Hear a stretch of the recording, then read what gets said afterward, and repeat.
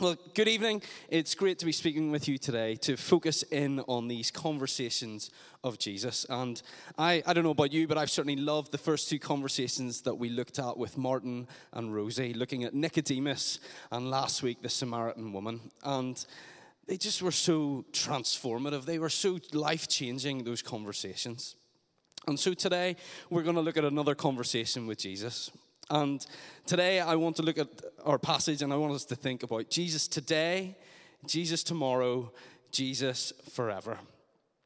Our passage has three short interactions in it, and they each tell us something about Jesus, about who he is, about what he came to do, what he continues to do today, what he continues to do tomorrow, and what he will continue to do forever.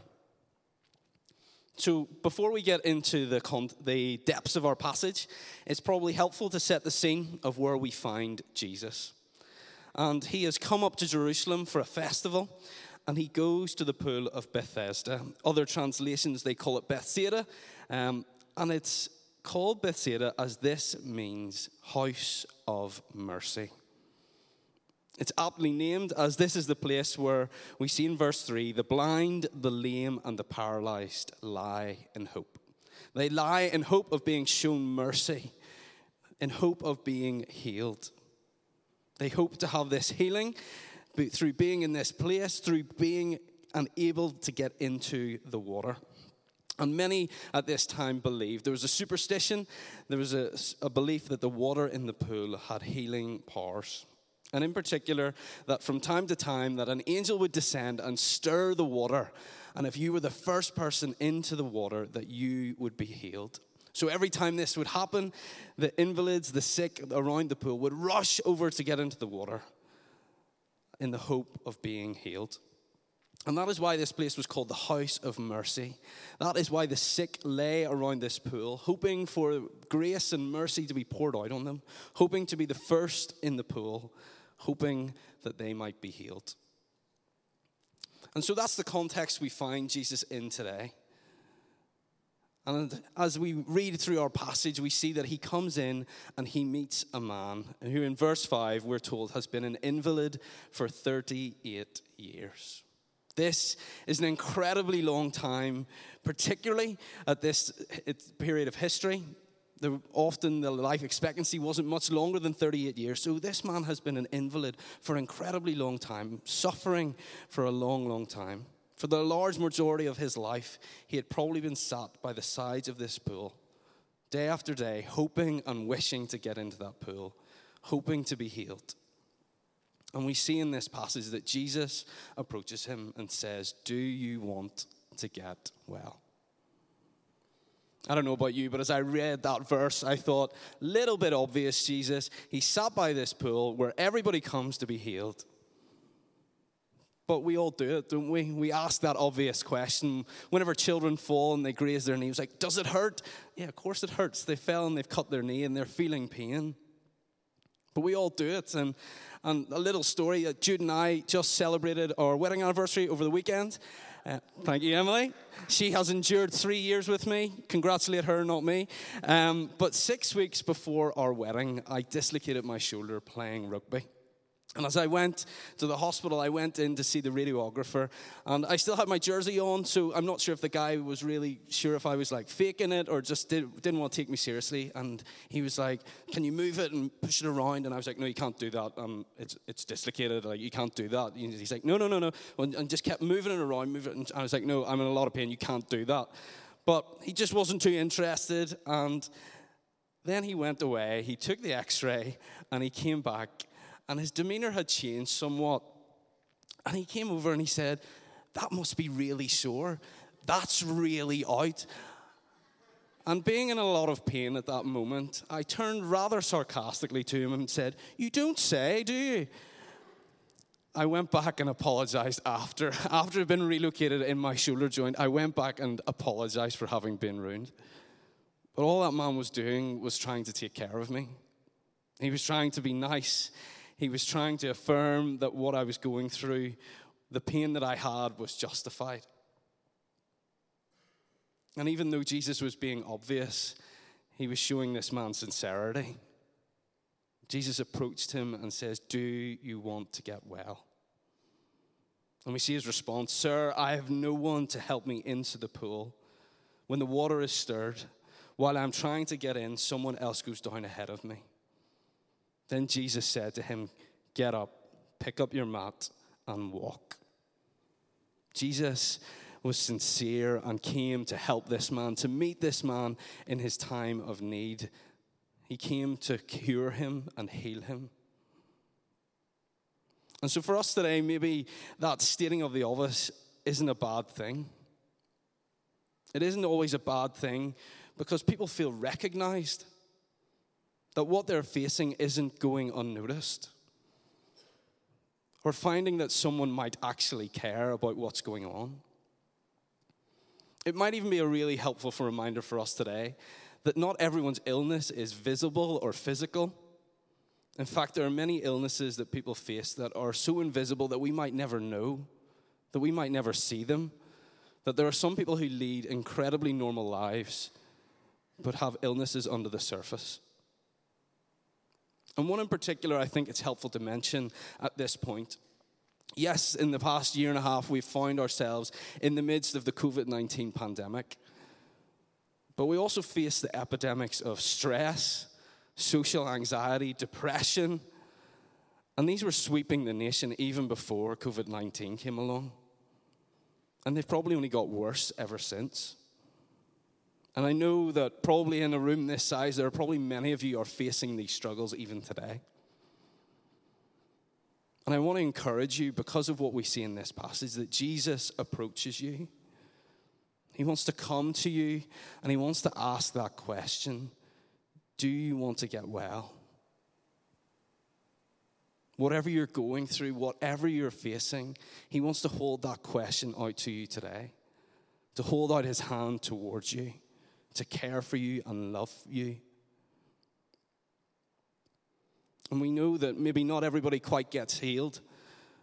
And we know that many of you might be sitting here today, sitting by the side of your own pool of Bethesda, waiting patiently.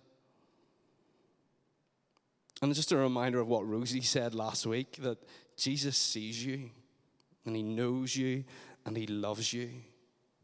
And he wants to meet with you today in the midst of all that is going on, to reach out that hand to you and offer up that question to you. And it might not be that Jesus heals in the way that we might not have wanted. We see the man wanted to get into the pool, but in fact, really what he needed was Jesus to heal him. It might not be that Jesus heals in a conventional way. It may be a healing in our heart, or it may be that it takes time. It may be a healing process that takes time for Jesus to journey alongside us. But whatever it is, Jesus still wants to hold out his presence and compassion to you. He wants to stand with you, to walk with you, sit with you through whatever you're facing. He wants you to know that you are loved and adored by him. How often do we read in the scriptures of Jesus reaching out to the sick? Of Jesus reaching out to the outcasts, the down and outs, the forgottens of society? For that's fundamentally who he is. Just a short snippet from Luke 4, and where Jesus quotes Isaiah 61. And he says, "The Spirit of the Lord is on me, because he has anointed me to proclaim the good news to the poor. He has sent me to proclaim freedom for the prisoners and recovery of sight for the blind, to set the oppressed free, to proclaim the year of the Lord's favor." That is why he came. That is part of the reason that Jesus came to this earth. To love, to care for the poor, to heal people. And if I can encourage us today, that's what Jesus wants us as Christians to do as well. To ask people, are they okay? To draw near to people whenever they're suffering. To care for them when they're in need. To love them, to help them, maybe even to stand up for them in whatever they're facing. And more than anything, he wants us to hold out Jesus to them. for his love and compassion to work in their lives. So that was Jesus today. But what of Jesus tomorrow? Well, Jesus never stops holding out his love to us. He never stops approaching us. He never stops coming towards us, even when he maybe wasn't supposed to. And you'll understand what I mean in a second. Let's look down at verse 9. At once the man was cured. He picked up his mat and walked. The day on which this took place was a Sabbath. And so the Jewish leaders said to the man who had been healed, "It is the Sabbath. The law forbids you to carry your mat." For the Jews, the Sabbath was serious. It was serious business for them. It's one of the 10 Commandments, and the Pharisees were strict about adhering it. We read it in Exodus 20, verse 8. "Remember the Sabbath day by keeping it holy. 6 days you shall labor and do all your work, but the seventh is a day of the Lord." The Pharisees went about making sure that people followed the law, that they didn't do anything on a Sabbath. And that included healing and even just picking up a mat. Now, some of these were maybe not quite direct laws that were given from Jesus or God, but they were ones that the Jewish leaders had imposed upon the Sabbath. These Jewish leaders had become so strict on following rules of do's and don'ts that they'd massively missed the point of the day. The Sabbath for the Jewish people was there to worship God, to glorify him in all that he's done, and give thanks to him for that. And now there are two things for us to maybe think about here as we consider this Sabbath. Jesus did not come to abolish the Sabbath. In fact, he would encourage it, but he doesn't want us to live it in a legalistic way. He wants it for its original purpose, the original purpose of worship and rest. And so some of you guys might be aware or might have heard about lots of people talking about spiritual disciplines. And I know that they've had a bit of a renaissance in the past couple of years, and in particular one called Sabbathing. And what Sabbathing is about worshiping God. It's about coming to him and finding rest and worship in him. And particularly in light of what we have talked about with mental health, with those struggles, this might be a great one for us to consider. To slow down, to rest, to put the phone away, to worship God. And so if you're interested in this, can I encourage you to maybe look out John Mark Comer and his book, The Ruthless Elimination of Hurry. It has a fantastic chapter on Sabbathing and what it might mean for you to do that. And by the way, if you're rubbish at reading like me, he has a podcast and it's really easy to listen to. And he's such a great communicator, so do go listen to that because it has all the exact same content. But Sabbathing's a really special thing. And it's one that I know that I'm rubbish at. I love just meeting with people and going and doing things, but I know that I can't do that all the time. So that was the first thing to say about Sabbath. The second is this section tells us something about Jesus, about his nature.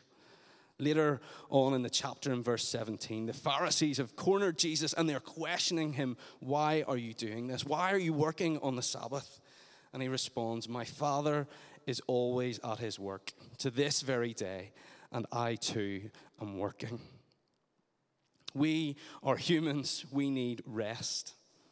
But Jesus doesn't need the rest.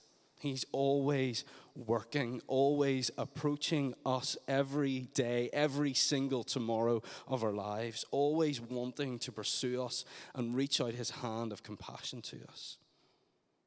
That's the reason that we get to sing worship songs with lyrics of, "Even when I don't see it, you're working. Even when I don't feel it, you're working. You never stop. You never stop working. You never stop. You never stop working." Jesus never stops working. He never takes a day off from loving us, holding himself out for each and every one of us. But what if forever? Jesus forever. Jesus is concerned about us physically, about us here on earth, but he is more concerned about us spiritually. He's more concerned about our hearts, who we are at the very core of our being. Jesus had healed this man, but he went after him to find him, to speak with him one more time. And we read in verse 14, later Jesus found him at the temple and said to him, "See, you are well again. Stop sinning, or something worse may happen to you." Jesus had made this man physically well, but Jesus wanted this man's heart to be right. Jesus was more concerned that this man stops sinning, for that something worse may happen to him. Jesus is concerned about this man's eternity, where this man might be spending it. Eternity with Jesus or eternity away from Jesus. That's what he's talking about here. And that's why Jesus pursued him, found him in the temple to implore him to give up the old way of his life, to give up sinning, to give up doing what pushes Jesus away, what pushes God away from us. And there's a reason Jesus talks about sin, and we read later in the New Testament in Romans, "For the wages of sin is death, but the gift of God is eternal life in Christ Jesus our Lord."